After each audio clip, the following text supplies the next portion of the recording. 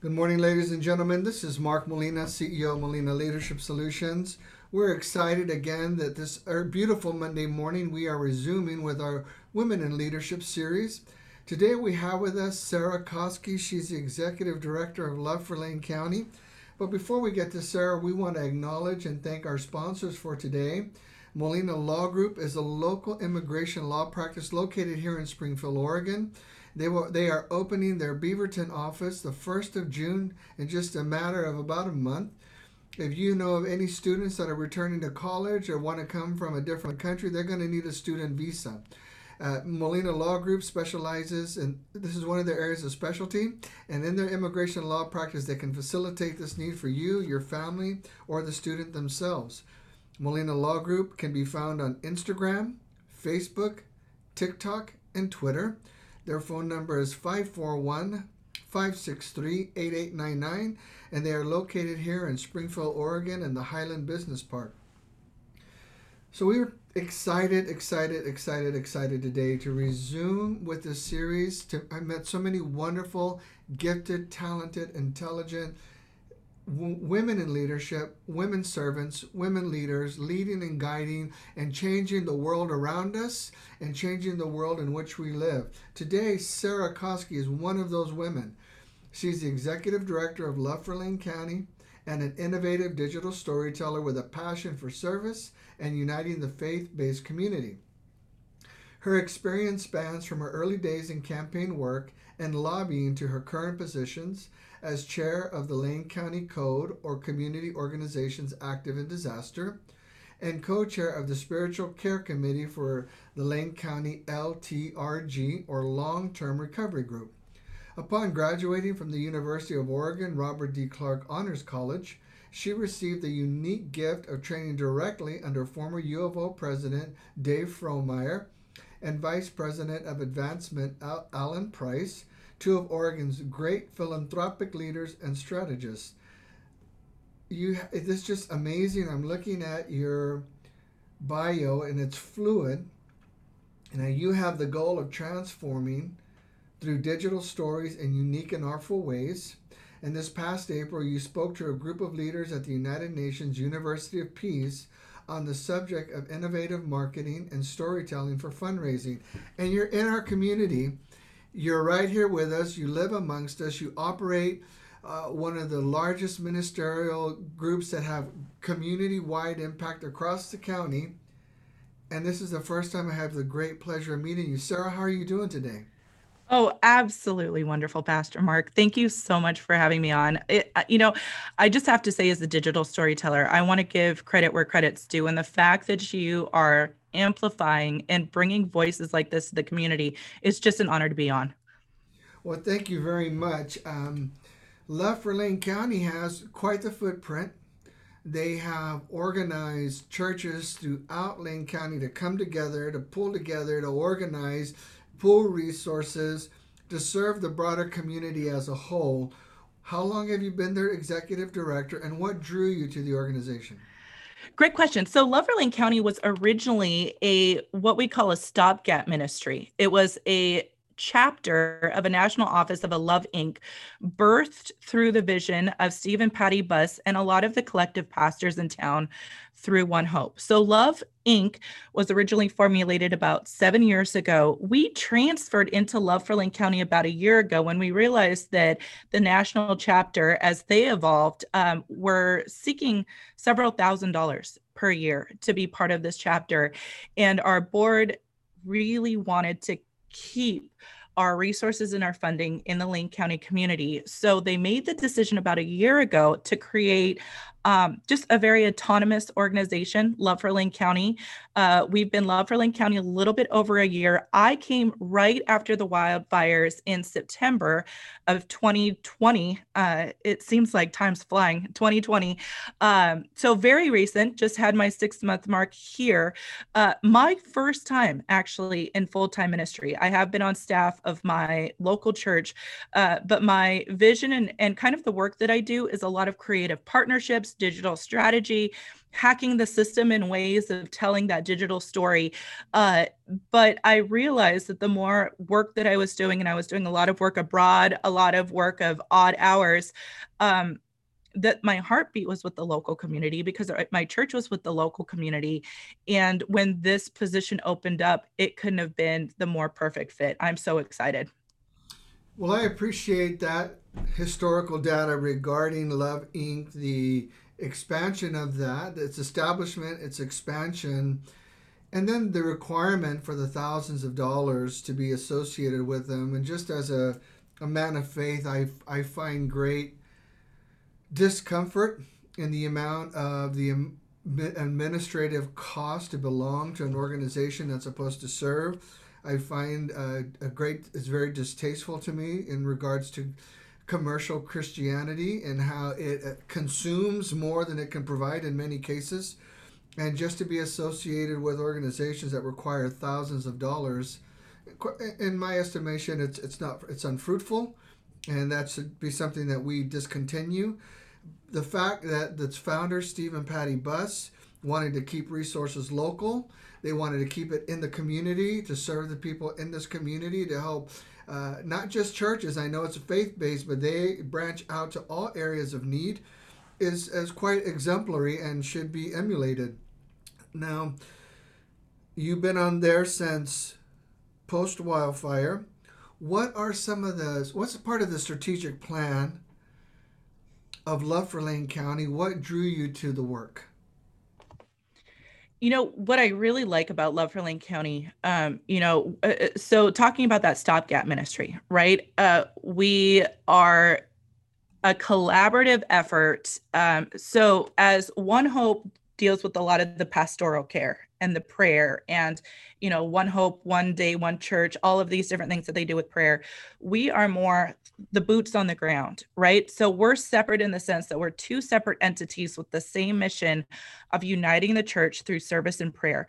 We have a full-time call center where volunteers actually do case management and client care and prayer. And that's what I think that's really important with Love for Lane County is that unlike other organizations in town, our heart is to bring the love of Jesus to the community. So what a stopgap ministry means is that when other organizations, and we have about 120 partner organizations, Food for Lane County, Shelter Care, Whitebird, Relief Nursery, 15th Night, all of these things. When these organizations reach the end of their resources or they're doing all this problem solving and they can't solve a problem, they send their clients to us or their case managers reach out to us, and we're kind of the spiritual fixers or the closers. It's really exciting because there is never a day where life is the same here. We have a full warehouse where we furnish apartments and locations. So especially a lot of the unhoused who are working their way to transitioning into their own space, you think about the cost of cleaning supplies, detergents, towels for your bathroom, the things that we take for granted. We help supply those different things. We also do another ministry with the VA. You think about colonoscopies, and colonoscopies require that individuals have somebody waiting for them in the parking lot. And it takes, it's a several hour process. And there's not a lot of people who have a friend or a family member that can stay in a parking lot. So we have volunteers, literally like an Uber or a Lyft, that support these veterans. And if we see, so our mission is twofold: serving our community, loving like Jesus. And if we see that there is something that comes to us where we can satisfy those 2 points in our mission, there's a lot of growth that we're doing, a lot of interest in community trainings, economic development of small businesses, amplifying underrepresented voices, doing a lot of work with the Gen Z and the youth in our community to not only get them training, but like you're doing, Pastor Mark, of amplifying young voices, amplifying female leaders in the community. It's an exciting time. Now, this is just wonderful, wonderful, wonderful news. First of all, as a veteran, thank you to Love for Lane County for support of local veterans. I know some believe that the Veterans Administration has the funding and the resources and the capacity to care for veterans, and I can assure you that is not true. and that it is a struggle just to get into the system, and then once you're in the system, just trying to get the funding uh, to get the support and the help that you need. So veterans do need all the outside support that they can get. Now, first things, let me take care of some logistical questions. I want to, who, you have a board of directors, We do. and how many are on your board? We have 5 board members actively recruiting our 6, but we are always looking for board members, specifically in the business community. A lot of our board members are faith leaders. Uh, we have some great representation in real estate, in small business, but we're looking to really diversify the viewpoints and vision of our board. So if anybody's interested, reach out to me. I'm asking you these questions because I'm discovering with the amount of nonprofits we have here in Lane County, there are several that are operating, that are requesting funds and raising funds. They don't have a board. They don't have an established, ratified budget by the board. They don't have board minutes. There's a lot of things that are being facilitated in a very questionable manner. Mhm. And so I'm not trying to put you on the spot, but for the sake of the listeners, just they can guarantee that if they want to contribute, I'm sure you have your 501c3 and you have a budget that is ratified by your board. You do have all of those things in place, board minutes, all of those things. Active board minutes. Um, you know, one thing that I think is really important, and especially leading by example as a faith leader, is integrity, right? The honesty, the truth, but integrity. And we try as hard as we can to shine a light and lead by example. So anything that we do, we are first to the gate in making sure that every I is dotted, every T is crossed. So correct. Well, that's important because I'm an elected official here in Springfield. I'm elected to the Springfield Utility Board. I serve on the Springfield Chamber of Commerce Board. I'm on the HIV Alliance Board. I'm on the board for the Center for Community Counseling, with a lot of board experience in the past. And the role of the board is to provide fiduciary oversight to ensure that all things are being managed and done in a legal fashion, in a legal manner, in every component of the operations of the organization itself. So it's important. I want people who hear this to know that if they want to get involved with Love for Lane County, it is properly set up. It is proper oversight. Has legal oversight, and all those resources are in place. That if you want to give and you want to participate, they can trust that it's moving forward with the integrity that you mentioned. And I really appreciate you bring this up because there's a lot of individuals who have these great dreams, right? And these great visions. And the first thing that they want to do is create a nonprofit. But I don't think people really understand, Mark, the amount of work that it takes to not only run a nonprofit, but even as a board. I mean, we have here a working board. It's not a fundraising board. It's not sit and have cocktails. I mean, we have board members coming into our office, getting in the trenches, volunteering and doing this oversight. And it's such an important component for an organization to run so smoothly. And, I've been part of many boards, I've been part of many nonprofits. And I can honestly say, as executive director, this is the first time I've ever been director. Typically, I do a lot of consulting in either fundraising or marketing. And this is my first time running a ship, right? But even not only participating on boards or having to present to boards, this is the best board I've ever worked with because of the heart of Jesus, honestly, because they're there because they want to be there. It's not something to, pad their resume. It's not something because, their office is mandating them to do some sort of community service. They're there because they truly love what they're doing and they want to support the community. So it's an absolute dream come true working here. Very good, and thank you for helping to elaborate and expand on that because our community is facing a lot of hardships right now, and it's important that whatever we put our hand to, wherever we set our foot, wherever we contribute time, talent, or treasury, that all of those areas have legitimate oversight and are operating legally and above the line. I want to bounce around here a little bit as I'm reading your introduction. You've done a lot with your life, and it is amazing. Before we get to the United Nations University of Peace, because I definitely want to expand on that, give you a chance to expand on that. What is chair of the Lane County Code or Community Organizations Active in Disaster? Oh my goodness. I'm so glad you asked, Mark. So it's the Lane County COAD. And what's really interesting is uh, prior to working for Lafayette County, I did about a year and a half stint with the American Red Cross. I was their statewide fundraiser. And here at the Red Cross, a lot of the work that we did, we received marketing materials that came from like the DC national office, and we were supposed to just send them out to our donors here in the state of Oregon. Well, one thing we know about this great state of Oregon, Mark, is they're very independent and they don't want the photography that's just from the national office. They want to hear about true blue Oregonian stories. And there was a lot of transition, a lot that had happened with, press and publicity and some stories that came out about the Red Cross. And so I had to start from scratch in telling the story. And instead of going out and having donor meetings, I began going out and having meetings with volunteers and hearing their story and constructing these beautiful like testimonials with my own images from just my iPhone, and created my own marketing and fundraising campaign. And in doing so, I started going on some trips, to help after house fires. I helped see what the Red Cross shelters were like.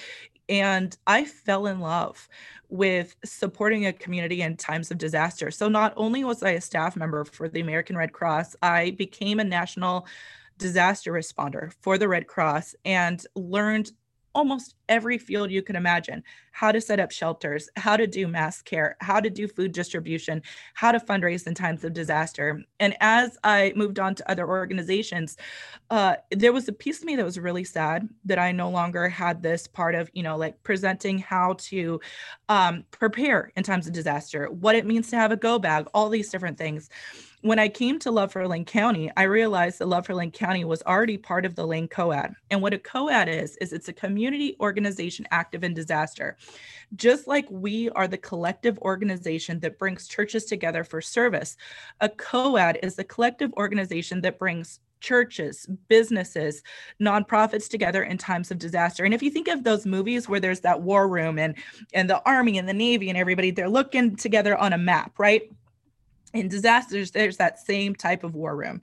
Probably not the right term, but it's the same analogy where you have FEMA, the Office of Emergency Management, your city planners. I mean, with EWEB, right? Or with the Springfield Utility Board. The COAD allows the community to have a seat at the table with all the big decision makers.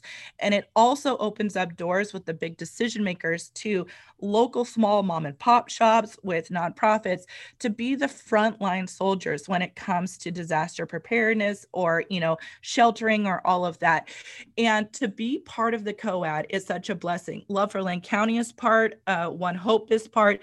Ironically, in the state of Oregon, not very many churches are part of the COAD. And that's one of my biggest goals here, is to recruit more churches. Because if you think about in the South or Texas, you have the Southern Baptist Disaster Relief, the Lutheran Disaster Relief, all these different churches that go out.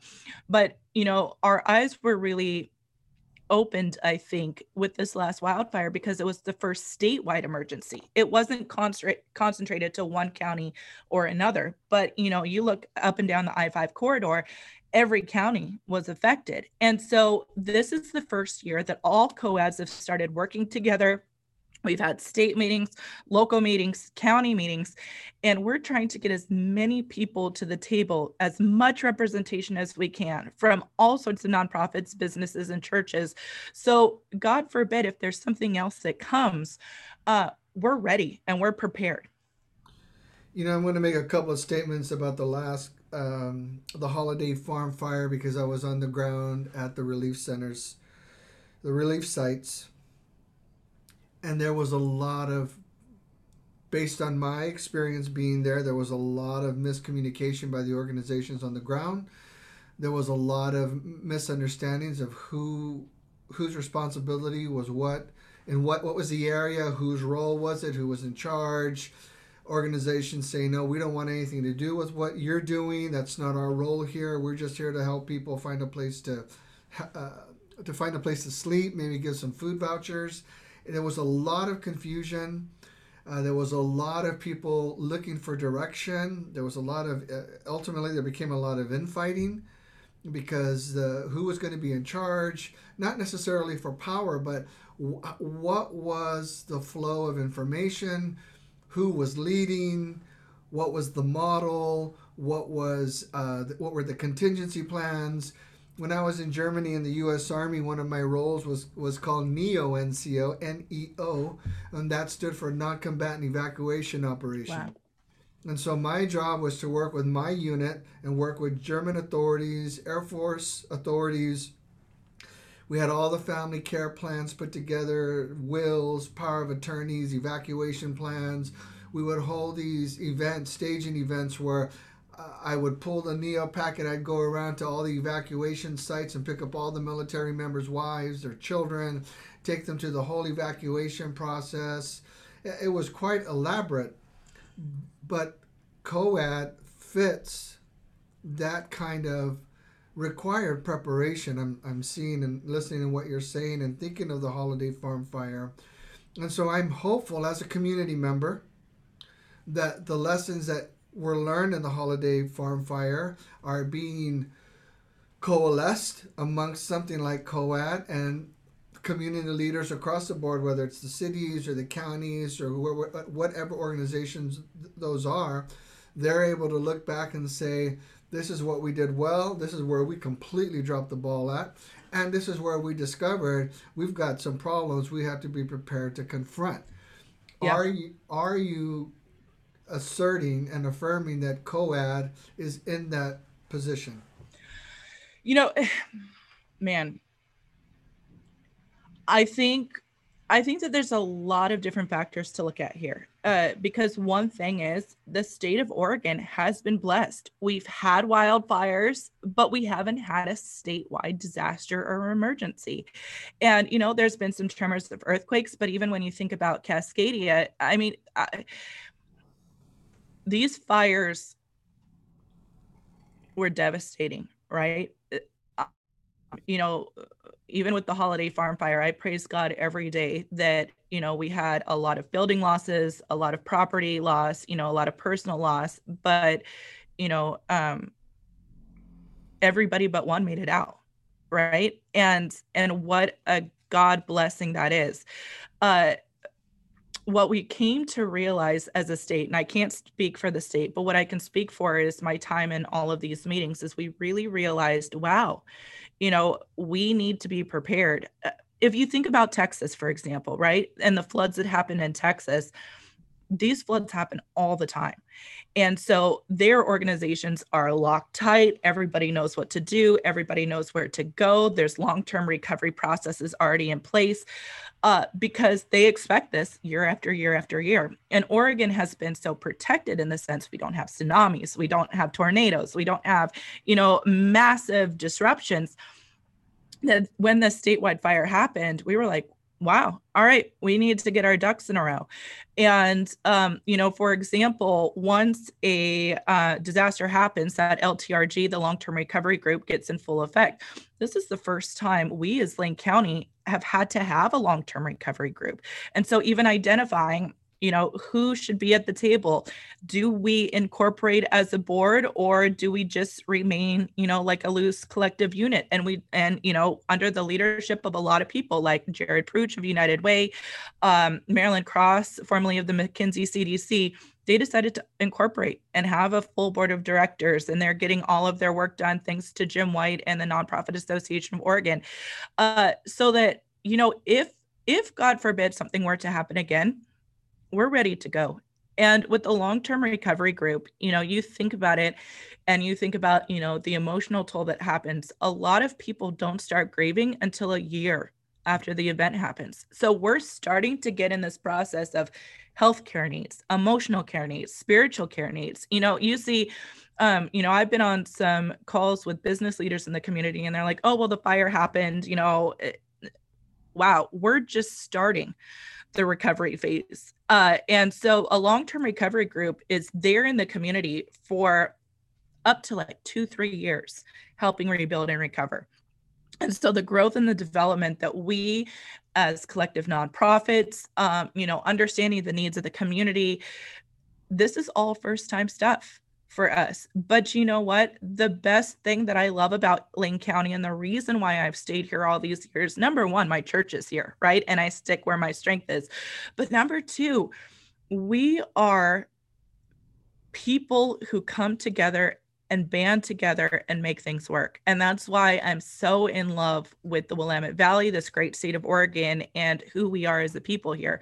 And so, to answer your question, I think that there was a lot of just question marks everywhere because this is the first time for everything. And as a first time, there's a lot to learn and a lot to grow from.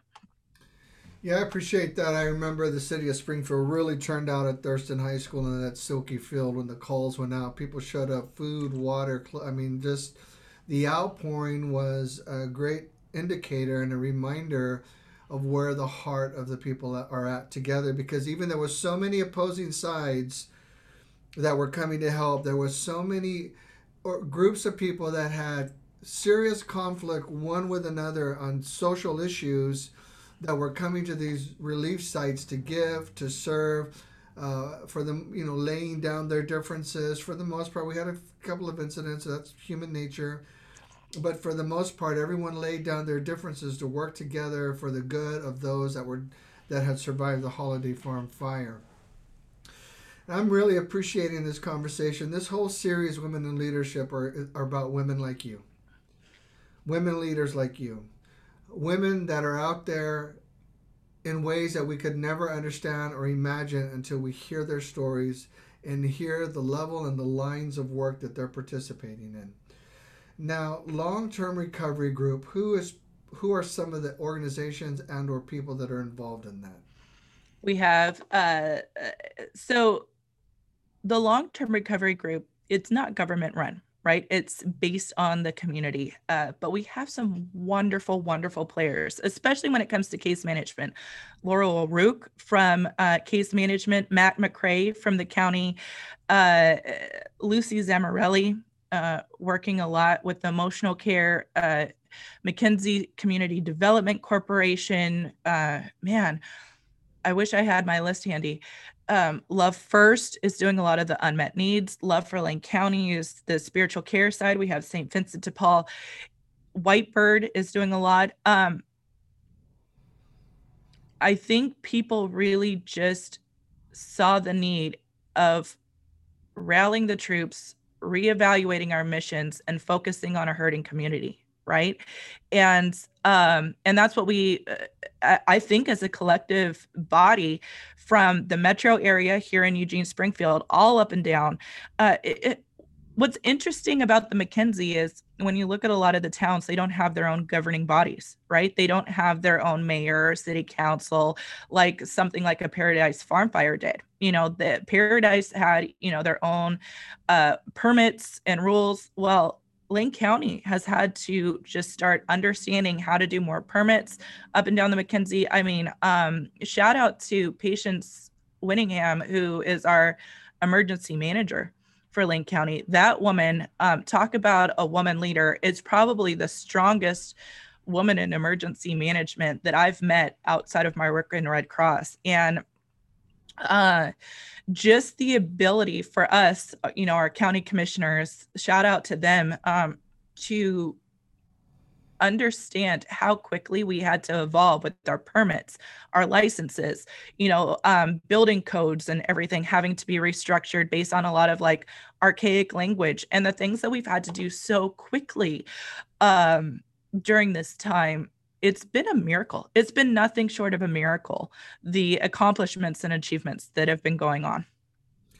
Well, I appreciate one of the things that you said. It's not all government, and it can't be all government. Mm-mm. The resources aren't there, the funding is not available. They have their own internal infrastructures at the municipal level, county, state. So it does require the marketplace. It does require faith-based community. It does require a collective response mechanism. And it's interesting, even Love First has already received $1 million worth of funding to help, to serve, to employ. It's overwhelming to consider what we're truly capable of if we just put the goodwill of others at the first place, at the head of the table, and not necessarily concern who else is. We need good players at the table. We need people of influence. We need access to revenue. That's the way of the world. That's the way it's got to be. But when we keep first things first, taking care of the people, it's amazing how all those other things become secondary, and we can all put our hand to the plow to serve one another. Um, let's talk a little bit. I want to talk a little bit about your development. Graduating from the University of Oregon, Robert D. Clark Honors College, you received the unique gift of training directly under former U of O president Dave Frohmeyer. And for those of you that are listening to this not from this area, U of O is the University of Oregon. And Vice President of Advancement Alan Price, two of Oregon's greatest philanthropic leaders and strategists. What? How did you get selected for that? What did you learn? I really want to talk. I want you to talk about this. The world has this saying where you're at the right place at the right time, right? And I used to think like that because I didn't have my own faith encounter until right after college. I really had no idea. For me, I'm a Christian, and I believe in Christ. I did not believe that there was a higher power guiding me through this process, right?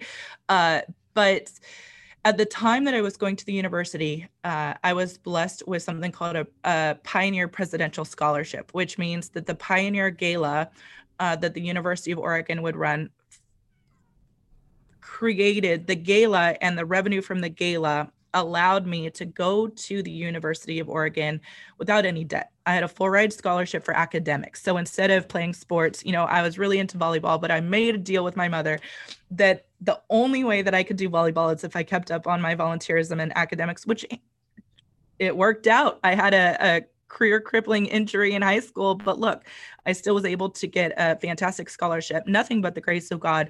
But as a presidential scholar, we regularly had dinners up at the president's house, and where he could meet students, as well as the fact that a lot of fundraisers and development officers would choose a couple students to take these students on trips to donors, so that we could talk directly with donors, and donors could hear from a student's perspective what it meant to be invested in with the scholarship.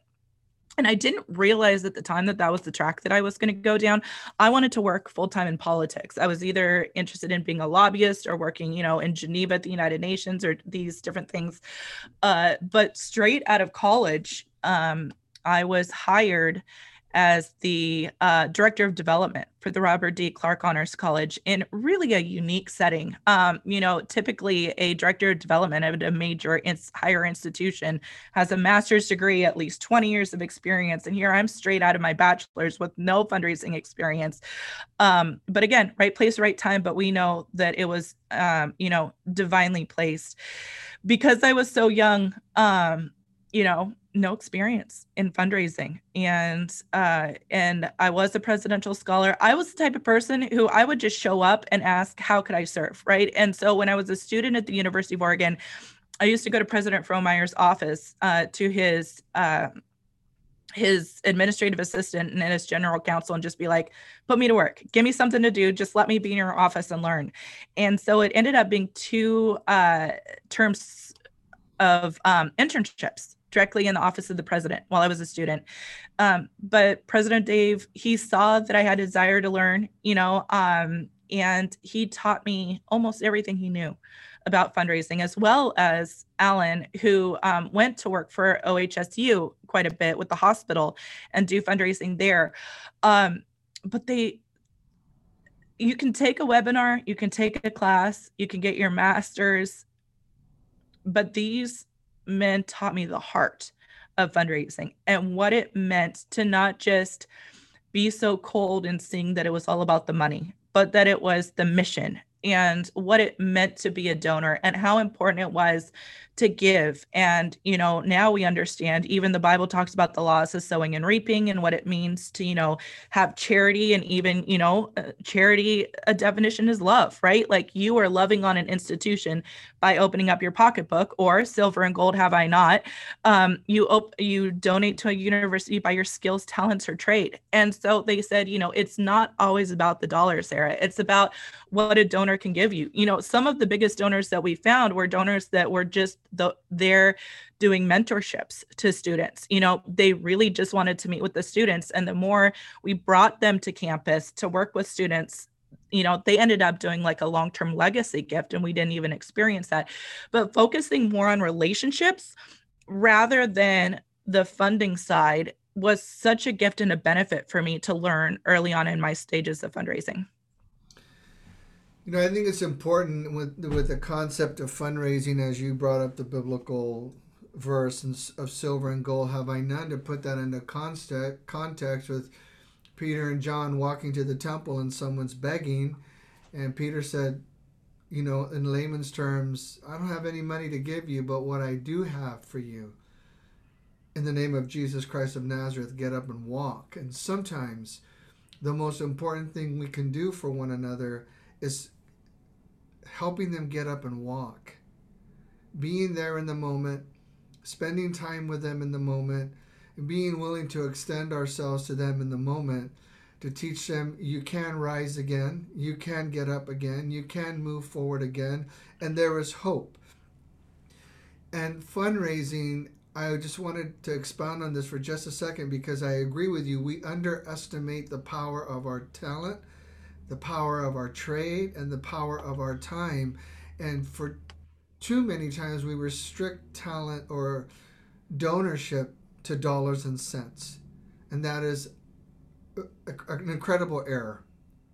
And so thank you for bringing that up, because if we keep that in mind as we look to fundraise, or organizations need fundraising and we hear of fundraising, there are other things we can do if we don't have the dollars.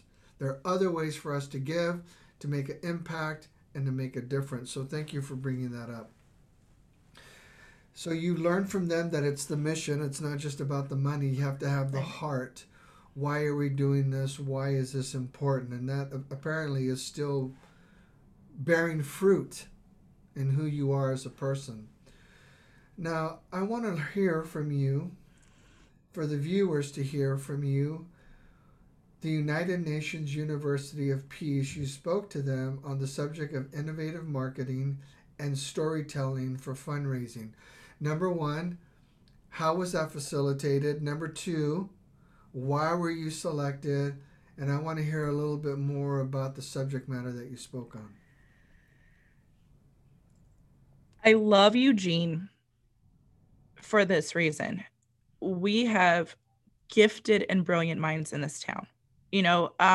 I could go to a town like LA or New York City and just be lost in the shuffle, right?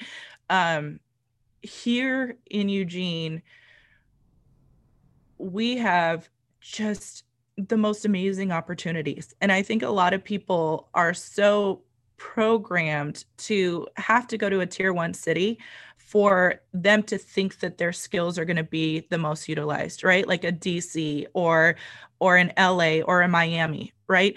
I was one of the very few of my graduating classes to stay in Eugene. The reason being, my church was here. I had found a church home. I finally found some people who love me just for me and not for what I could do, not for the high achieving or, the volunteering or anything. They just really loved the real me, good, bad, and different. They were there for me. And I realized that I needed that more than I needed the glory of a job, right? Like you talk about accomplishment versus, enrichment. I could be working in DC for this really high paying job, but lose my laugh, right? And my laugh to me is greater currency than, having a press pass to the White House. And so staying here in Eugene was tough in the sense that I felt like maybe I was missing out or maybe I wasn't doing the right thing. Like maybe I should have moved to Geneva or London or, gone on these glorious international trips.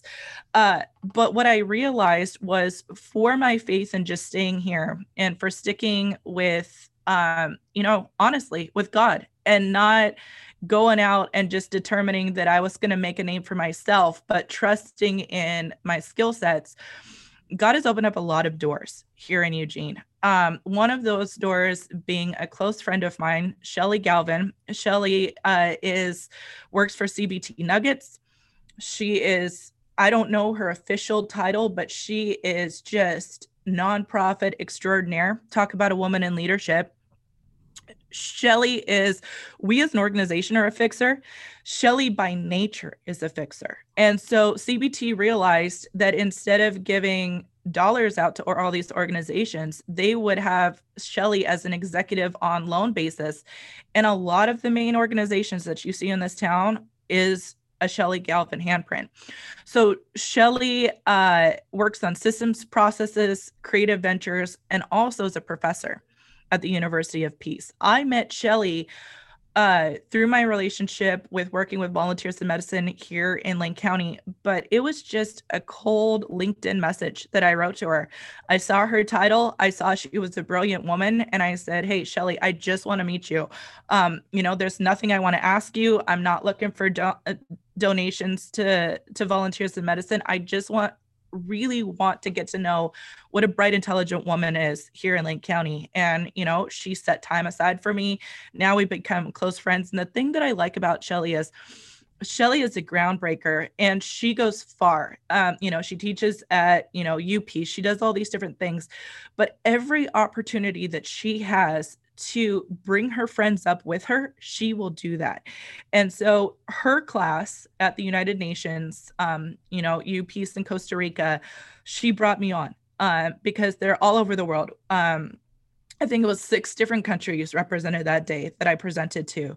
And it's really these great minds of different countries, most of them representing either humanitarian NGOs or nonprofits looking to refine their systems and build their community in a better way. My unique gifting has always been to bridge the divide between organizations and nonprofits and creative culture. So bringing in, street artists or unique, writers or different artists or creatives, and to tell a brand's mission in a way that appeals to populations that maybe a nonprofit would not reach had it not been for a creative, unique way. And because I've worked with a lot of organizations that don't have a marketing budget, Mark, my goal is to create the most beautiful content and excellence in the lowest price point that we can, mainly crowdsourced, volunteer, or investing in the mission. I just did a video for Pastor Mission Tubby of St. Mark's CME, 100% crowdsourced, drone work, videography, all of that. $0 budget, but nothing but that heart. And so we talked about that in this session on, you don't have to go to a marketing firm. Marketing firms are great and they do what they're supposed to do and they get the job done. But if you have friends who are invested in your mission, sometimes the stories are more passionate or heart-centered or heart-driven because you're able to create something not because you're on the clock or trying to get a deadline done, but you really invest in the mission. So that's what the training was about, is finding the people who are so supportive of what you're doing. Here at Lane County, we have something called Creatives in Residence, right? So somebody may not want to volunteer in our call center. They may not want to do the furniture delivery, but they might know how to do TikTok really well. And especially young people right now, if they're creatives, organizations and creative agencies expect them to have portfolios.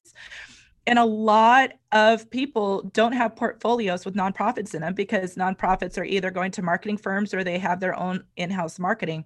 So one of our new GAP ministries is allowing creatives to work with us to build their portfolios. Literally, create some sort of unique branding, even if it's just one TikTok video, but then they get to learn how to work with a nonprofit.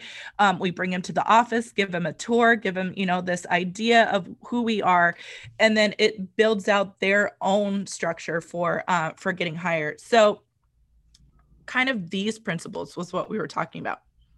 Well, I appreciate the story that you mentioned regarding Shelley Galvin, of how you reached out to her and said, "I don't want anything from you. I just want to talk and kind of learn from you." I wanted to share with you what's unique as I've been reaching out to women in leadership regarding this series. It's a year-long series. Inevitably, one of the first things I end up saying is, "I'm not trying to sell you anything. I just want to have a conversation with you about your work." And it really has caught many women off guard, women in leadership off guard. And some of them have gladly and willingly participated. Some said they would, then they don't because they're kind of nervous and they're not used to being asked, these kinds of questions, or being necessarily afforded these kind of opportunities to be highlighted. So it's been interesting to see that. Yeah, absolutely. Now, I learned of you and Kathy Buss. Kathy. Kathy, you sent me a card. You sent me this card right here with your card and this magnet after I was named emerging leader, or selected emerging leader, for the Springfield Area Chamber of Commerce 2020. I want to take a second here for those that are listening. This card reads, "Hello, Mr. Molina. On behalf of Love for Lane County, we want to congratulate you for being named the newest emerging leader earlier this month by the Springfield Chamber. What a commendable honor. We appreciate all you are doing to train up and build reputable and responsible leaders to serve in our community. Thank you. All the best to you, Kathy Buss and Sarah Koski." What is the value, the significance, and the importance? Why did you do that? Why did you, what was on your heart that you wanted to offer and extend such a heartfelt expression to someone like me you don't even know? And now look at the relationship that's been formed.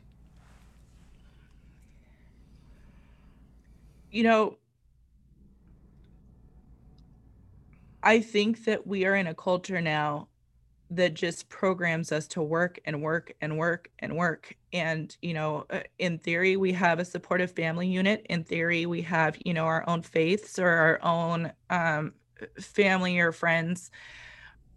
I think we've been so programmed and busy as people in this current culture that just taking the time to give a compliment or to recognize somebody or to encourage is a lost art. And it takes a lot to be recognized by, the chamber as an emerging leader or something like that, Mark. Like it shows that you're in the community. Your work with HIV Alliance is so commendable. And if you look at the word encourage, right?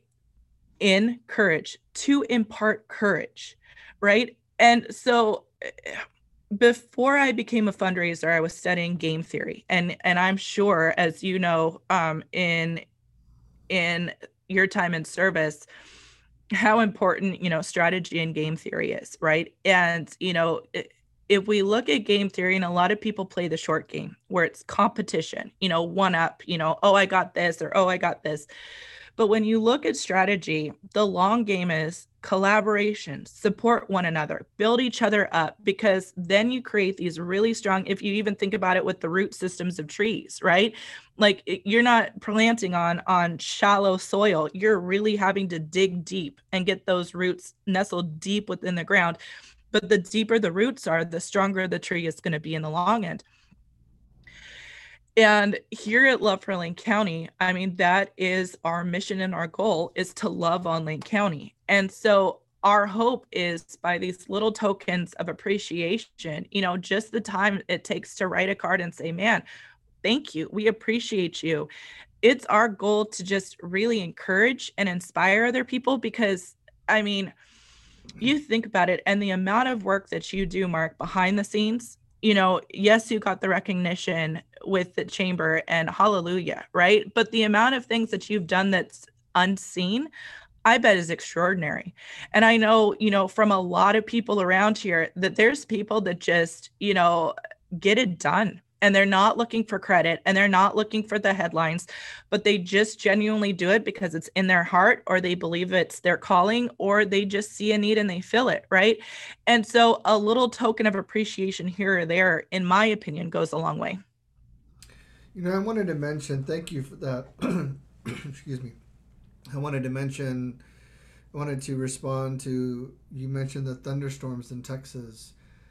When I was 10, my mother was 40. My father had died 3 years earlier. She was 37, and she was raising 7 kids by herself. And she and my aunt together drowned in one of those flash floodings.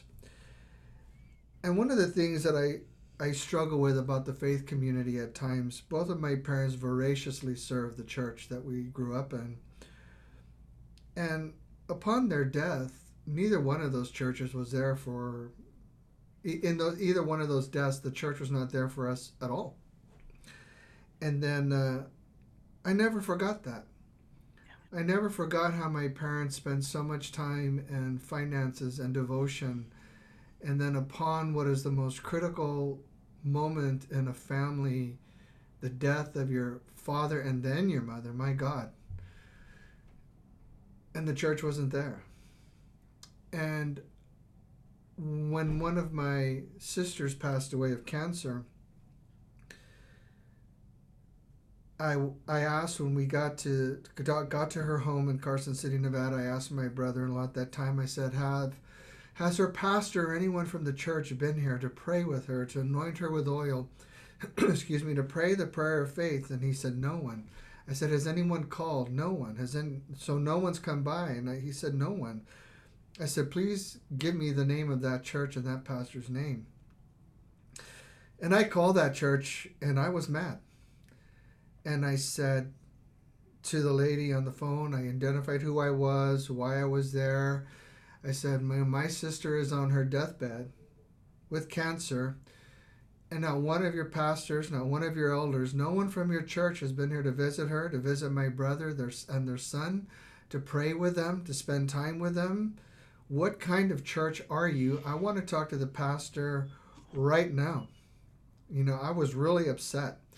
And I went on to say, and I bet you continue to receive her tithe check anyway, even though she's on her deathbed. And yeah, my sister was tithing all the way to the end, and they were gladly taking that tithe check. And I'm saying this because I want everyone in the faith community to hear this and to understand, pastors and clergy and brothers and sisters in the faith, you have a responsibility. And to know that someone in your community is dying out there and you can't take the time, you won't take the time. That pastor would not get on the phone with me because he said I was mad. And I said to him, to the secretary, I said, I'll be here for this many more days.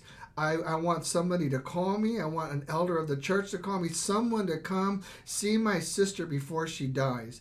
And finally, a few of the women showed up and watched a movie with her. The pastors never came. Elders never came.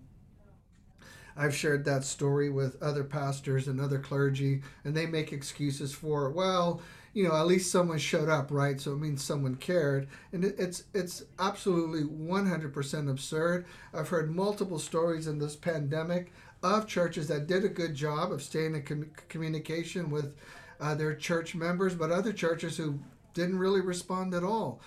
And so I'm saying that to say to you, Love for Lane County, these other organizations, we have a chance to really shine the light and the love of this God that we say we know and we serve, that we believe in. And it's a once in a lifetime opportunity to do it. Yeah. Holiday Farm Fire, this pandemic, this economic crisis that's upon us, we have a chance to change and impart legitimate spiritual, emotional, physical, fiscal resources to impact the world around us. And I hope we're doing it. And I bring up all these stories because it affects, when people say that they're looking to the faith community, I'm not talking about people who go around looking for people to take advantage of. That's not what I'm talking about. I'm talking about legitimate involvement, legitimate concern, legitimate impartation. I can see that that's your heart. I can see that that's your work. I can see that you want to, that's what you want to be and do. And I'm hopeful and prayerful that across the board, that as a faith community, that's all of our goal and Yes. all of our objective. I needed to say that. I'm sorry. Do you mind if I reply? Please. I'd love to be able to. So I appreciate you. And I appreciate that you are taking the initiative. And I appreciate the heart that you have for the people and the heart for the souls, right? I don't care if you are going into the NBA and you're going to tie the $1 million. Okay, right? What I care about is the person, even the Bible says that it was the woman with the two mites that got God's attention. And one of the things that I think that the church personally needs to focus on is we are in a humanitarian crisis Yes. here in Lane County. We don't want to use those words. We want to say, oh, we have the unhoused, right? We have this. We have more homeless per capita than any other location in the United States. You can go to Skid Row, right, in LA and see this, right? People don't understand. They think that, there's just these concentrated pockets in big cities, and then they don't understand what's happening here in Eugene. I mean, if The Simpsons are making an episode about Eugene, I mean, there's something going on, right? And where's the church? This is the conversations we need to have. There are people out there, they're doing great things. There's individuals out there doing great things. The Bible commissions us as believers to feed the hungry, to visit those in prison, to provide for the needs of, what was it, the orphans and the widows. Why? Because the orphans and widows didn't have anybody in their greatest time of need. And unfortunately, those stories that you said, there is a comfortability and a lulling to sleep, in my opinion, of the faith-based community. And I'm not saying here, I'm not saying in Eugene, but I'm saying in general, where you talk about skinny jeans, smoke machines, and big screens, right? There's a lot of people who come to church to be entertained, but not to hear the pure message of the gospel. And the pure message of the gospel is we have to be uncomfortable. We are here to heal the brokenhearted through our love of Jesus. And love does not need an appointment to show up. Love shows up. Love does not have to schedule. If you're hurting, I'm going to be there, right? Like that's the kind of mission and the heart that we should have. I have an intern, Mark. His name's Daniel Gerlach, and this man, be on the watch for this man. He's been writing medium pieces for us and doing a lot of writing. And one of the articles that he just wrote was about a time right after Jesus's death where there was a Roman emperor and there was a plague, right? And I mean, that's kind of what we're looking at right now is a worldwide, widespread, health issue. And this Roman emperor was like, man, in this time, the sick were thrown out into the middle of the street, right? So we're talking like waste disposal issues, safety concerns, all these different things. And his priests and his government officials ran to the hills, to places of safety so that they wouldn't get, contaminated, right? But it was these empowered, equipped, excited, new young believers of Christ that didn't care. And they were going out into the street to pray for these individuals, to lay hands on these individuals, to give them food and water when they were out in the street. And that's the same type of heart that we have to get back to. And in my opinion, it's the same constructs. We need to have a revival in our own personal walk before we can have a collective revival. We all need to wake up and just really understand. It's not saying that everybody's called to go to a shelter and hand out meals, right? If it means that you're just praying behind the scenes for solution for this country or for this community, that's what we need to do. But in my opinion, we have done this world a great injustice by saying that we are believers but not showing up. And so that's what we at Love for Lane County are trying to do in every way, shape, and form, is to not only show up but be there behind the scenes. We're not here to get the glory. We're here for the souls. We're here to pray for individuals. We have 4 new prayer teams. We're working with the long-term recovery groups to put prayer boxes up and down the McKenzie River. I just had a meeting this morning at 6 a.m. to do in-person drive-through prayer tents and prayer tents up and down the McKenzie.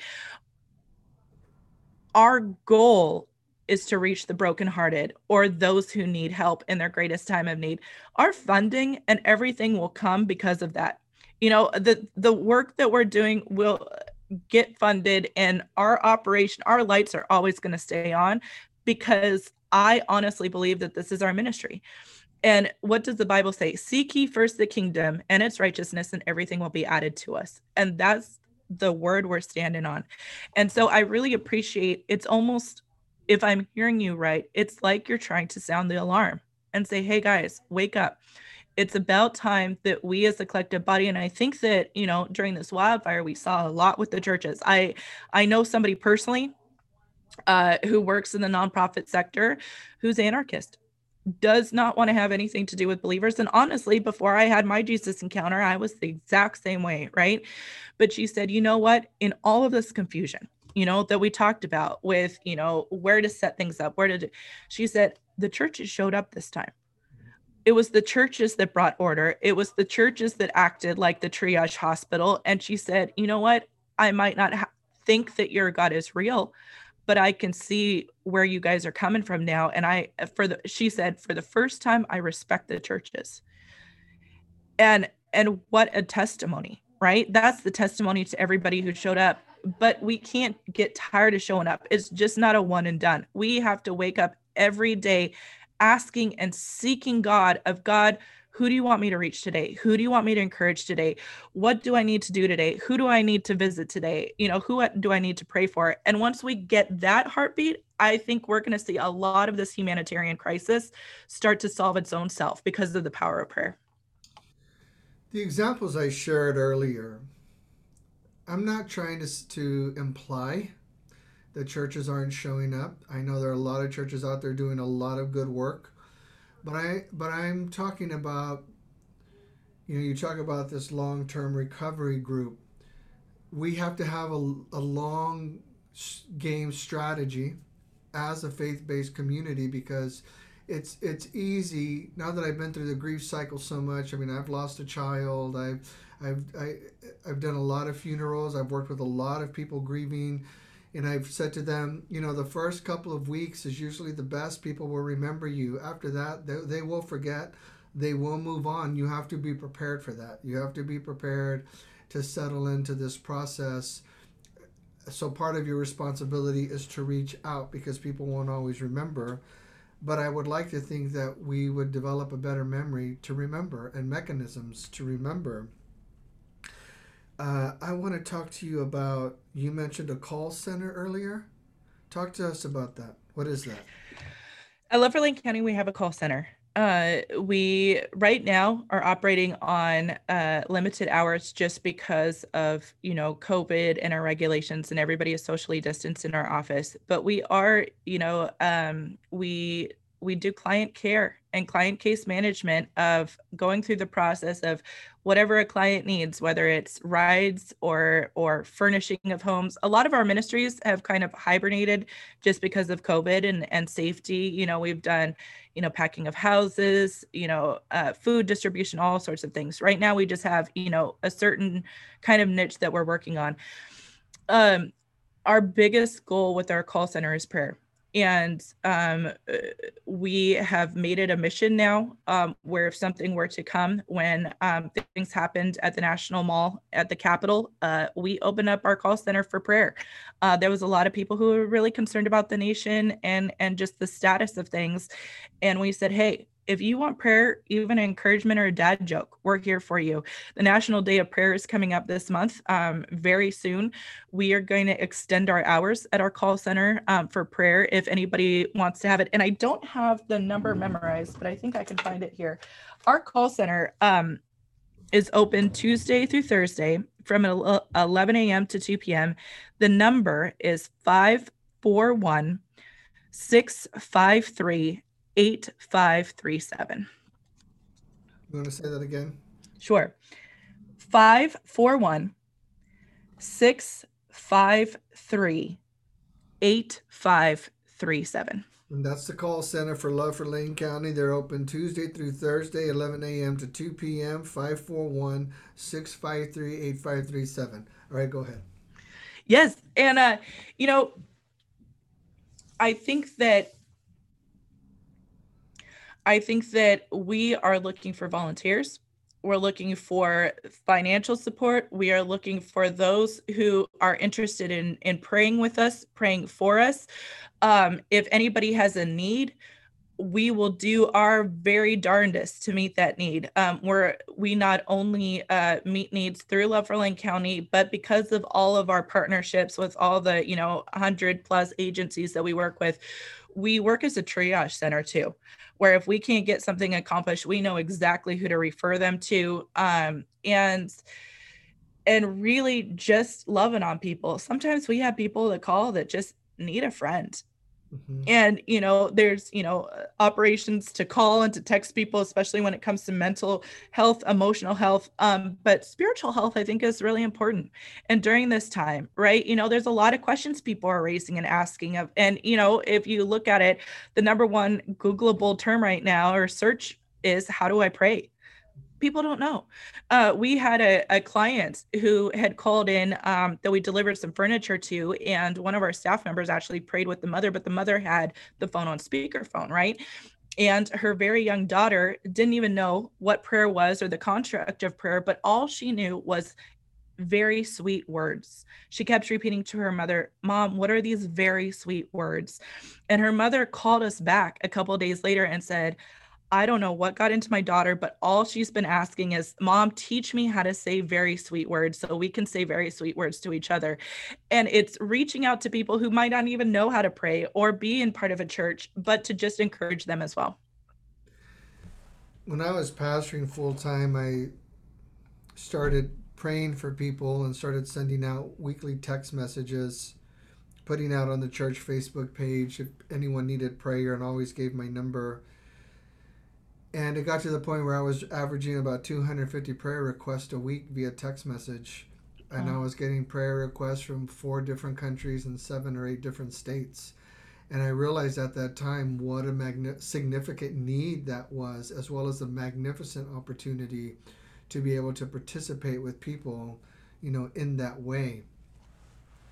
And now let's talk about prayer teams and prayer tents. There's so many different personalities, right? Everybody, there's some shy people. I'm an introvert by nature, but I become an extrovert at the office, right? But I have my moments where I just like kind of being by myself.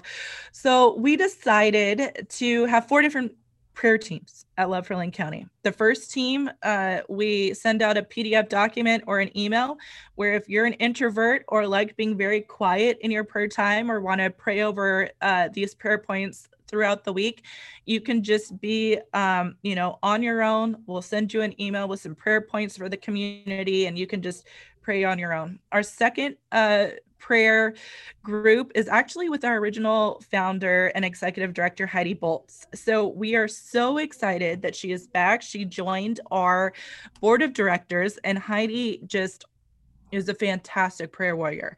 So we have about 5 members, all old school prayers, right? Like, I love it. I think I take the median of the age range down significantly, Pastor Mark. But these individuals join every other week on Zoom. to pray for Love for Lane County, the community, all of these different things. Our third prayer task force is the prayer task force that activates in our call center. So, like we were talking about with the National Day of Prayer, all of these different things, they can come and just be ready to pray with individuals, with clients, with members of the community. Uh, not everybody likes to pray over the phone, so we have those two different things.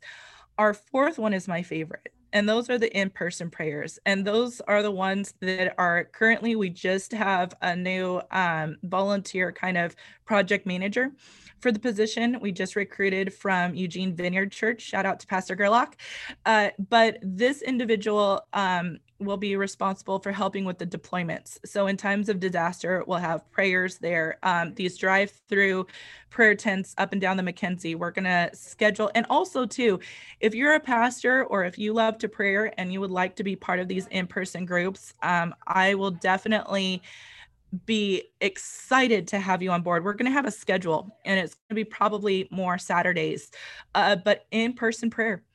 Socially distanced as of now, but once all of the extreme risk and everything, in person, it's all about that physical touch. It's about loving that in-person interaction, making sure that we as a people don't get so used to being isolated that we miss what it means coming together and really fellowshipping.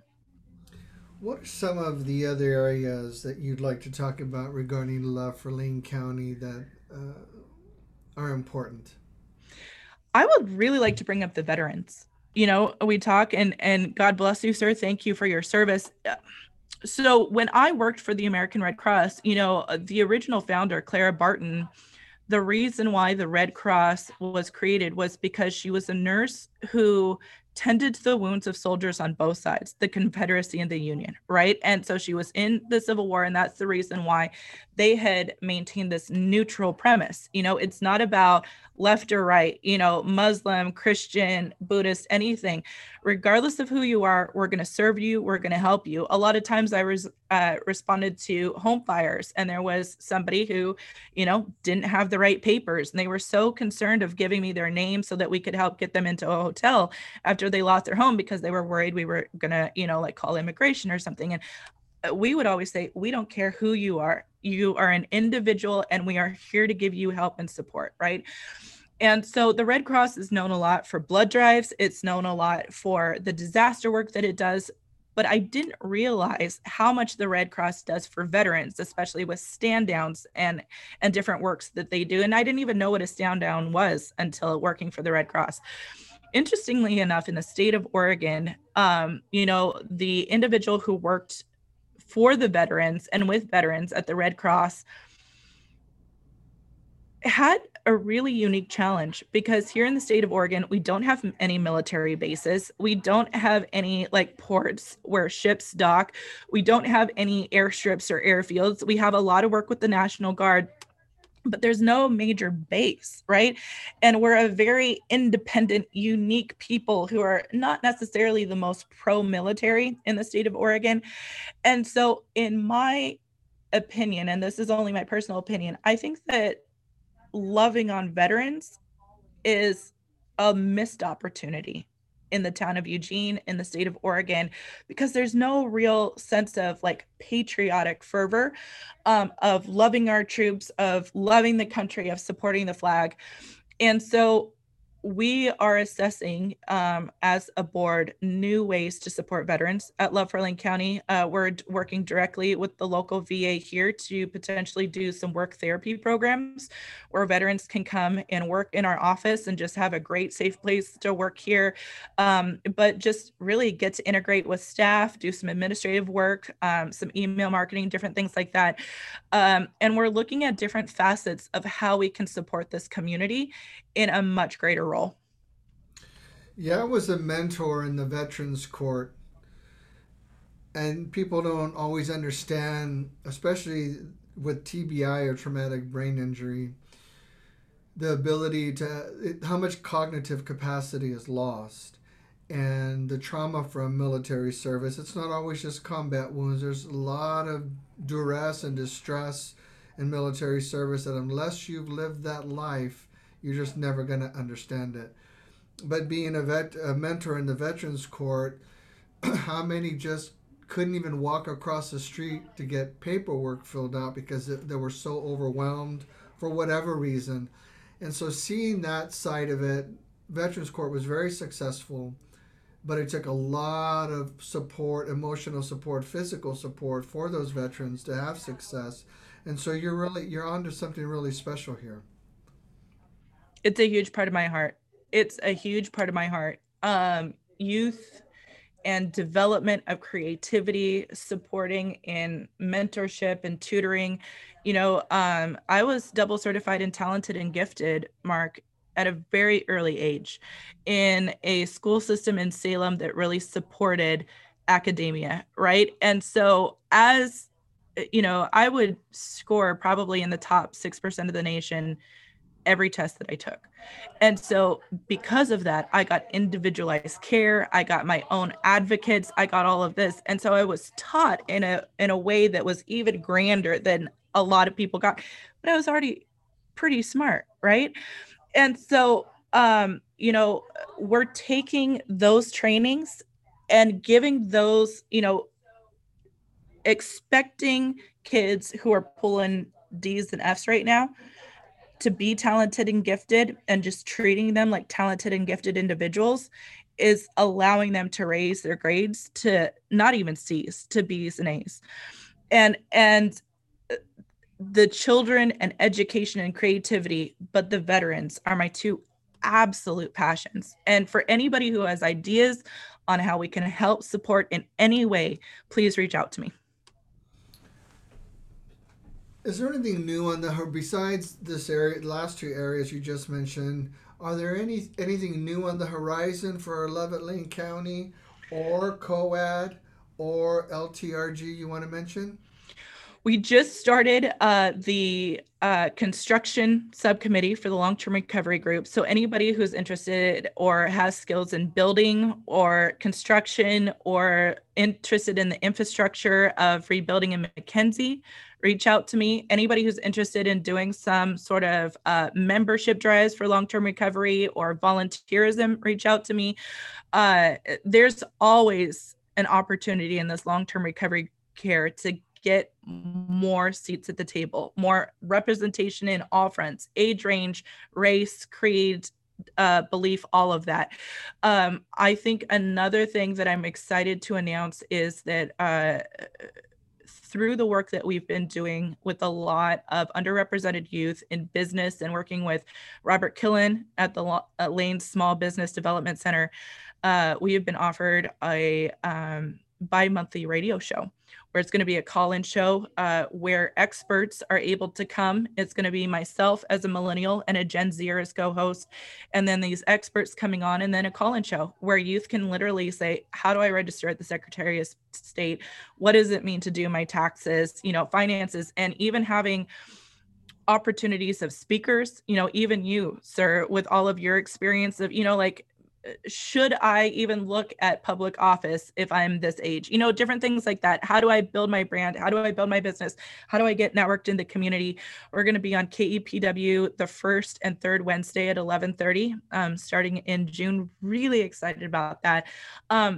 Just so many open doors that we can't even count, that we just need man and woman power to get it done.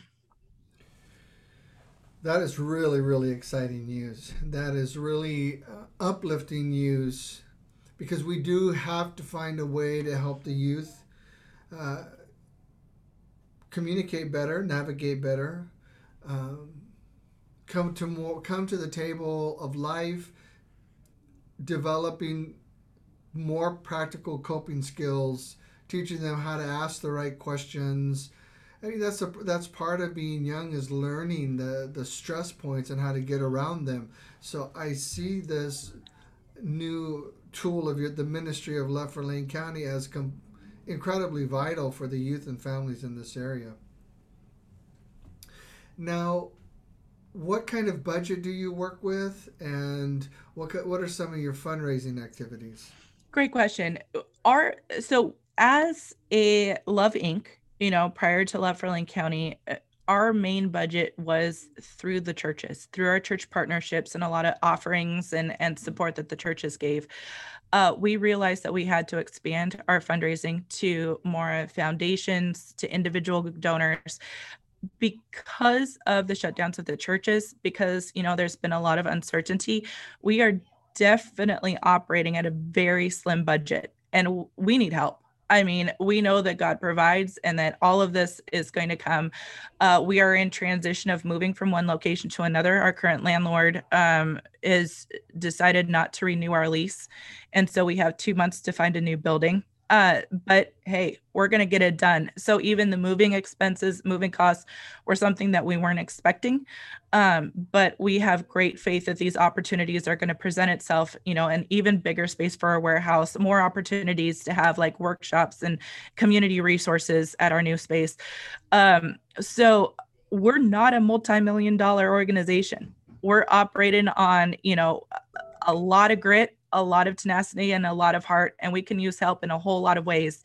That being said, we are grateful for our churches. We are grateful for our supporters, and it's just a lot of individual givers. I'm hoping to find more corporate partners as well. So people are going to hear this and see this. If they want to donate or give in any way, either time, talent, or treasury, how can they do that? They can reach us directly from our website. We also need a web developer. So if there's anybody out there who's looking to do website design, we're looking and actively searching for RFPs. Our website is www.loveforlanecounty.org, and the four is spelled out. So the word love, the word for, the word lane, the word county.org. I am very active on LinkedIn or Instagram. On LinkedIn, I am Sarah Koski. On Instagram, I'm Sarah Loves Lane. And just reach out to me directly, and we can either place you in a volunteer position or see how we can work together or partner. Any final words of encouragement to the community, to our community leaders? I am just so encouraged by all the work, that I'm seeing. Love for Lane County, we've had our intercessory group every other week, but the more and more I meet with these nonprofit leaders, the more and more I see a lot of them who are faith-based just need a great open outlet. So we, on the days that we don't have our intercessory prayers on Fridays, we open up to drop-in hours for nonprofit leaders to come and get some prayer. You talk about the need for prayer. We're having people drop in at record numbers from even the nonprofit community. And for our leaders, just realizing how taxed our humanitarian volunteers and nonprofit workers are. I mean, there are people working all around the clock right now to help support this community. And I've seen a lot of burnout, especially when it comes to the wildfires and especially when it comes to the unhoused. And in that sense, just prayer. We know that the answer is prayer. We know the answer is support, but take time to listen to the stories of the nonprofit workers and hear what's really going on. Don't just expect that, the mission is taking care of it because that's what the mission does. Find somebody in the mission and ask them how they are. See how you can encourage them. Make these relationships meaningful and support in your own way. And one final time, mention again, your current landlord chose not to renew the lease. So what is your time frame, and what is your need to move out, and what do you need to move into? So the space that we're looking into, we have a full running call center, and we do need about 2 to 3 administrative offices. Our current warehouse right now is the size of an old school gym, right? It's a repurposed gym that we have furniture in. When I came on, we were already, overflowing in the space. We've had such a huge community reception of donations of goods that we were flipping furniture almost daily just to make sure that we can get it out to the community at the right place at the right time. Ultimate goal would be to get a large place with a huge square footage, like an Albertsons or an old Safeway building or something like that, like a really large building. We are very flexible right now when it comes to administrative offices, and even building out. Like if we can just find a place for some administrative offices, even our call center, we can make work with a few phone lines, but we do need some storage space for our furniture donations as well. Our timeline, we have to be out by June 30th. So all of this came very unexpectedly. It just was a changing of the guard of our current landlord. Nothing personal, we understand, but it was quite the surprise. It was quite the surprise, and we have until June 30th to move an entire operation, and something that we had not budgeted for. So, of course, the moving costs, the expense of the new place, all of that is something that we definitely are very mindful of and prayerful for. And if you had to put an amount on the dollar figure needed for to facilitate the move and to move in, what would that look like so that people can hear it? 100,000 is a very low estimate of what we're looking for. We've been blessed in the sense that we have been nestled in churches and church buildings, where we have rent that is not per square foot. It's just for, the main operation. Looking at the ways that we're expanding, we need several months of rent, as we're moving out, and, the costs, and we need new phones. We need new phone lines. As you can tell, I'm doing this off my own personal cell phone on the hotspot because our network infrastructure needs improving. There's different systems that once we move, we're going to need to upgrade as well. So definitely, we're seeking out 100,000.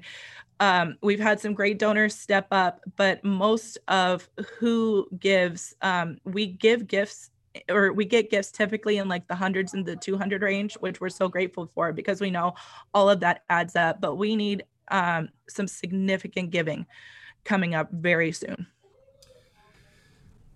And does it look like there's any, because of the degree of service that you provide to so many areas in the community, does it look like there's maybe some governmental agencies or other nonprofit agencies that might be in a position to come to your support? We have a lot of support with the government agencies and organizations like United Way, even Nonprofit Association of Oregon with all of their open doors with the foundations, right? My Memorial Trust, all of these different things. People are very supportive and really loving our mission and the work that we're doing, just like getting dirty within the field. A lot of the work with the government, and as foundations takes time, Yes. quite a bit of time, and we are under a very tight deadline, and we are looking for cash in the door, and it's going to take a miracle. I'm hoping, it's just some checks coming in, even, anybody who's a landowner or somebody who's just looking for somebody to fill some real estate, if it's just a donation where they provide us a location too. We don't want to, limit our options, but that's what we're looking for. We need something quick. Very good. All right, ladies and gentlemen, we've had with us today Sarah Koski, Executive Director, Laflin County. What a great conversation it's been. First of all, I want to thank our sponsor for today, Molina Law Group, local immigration practice here in Springfield, Oregon, and in Beaverton, Oregon, effective June this year. If you have any immigration needs for fiance visa, student visa, citizenship, residency, you can find Molina Law Group on Facebook, Instagram, Twitter, and TikTok. They are located here in Springfield in the Highland Business Park. Their phone number is 541-653-8899. Sarah, thank you for your time. Thank you for your voice. Thank you for your love. Thank you for your devotion and to your commitment to so many in this community. I'm looking forward to having further ongoing conversations with you about your great work and about your great life. And we look forward to future collaboration and participation. Thank you, Mark. You take care. Bye bye.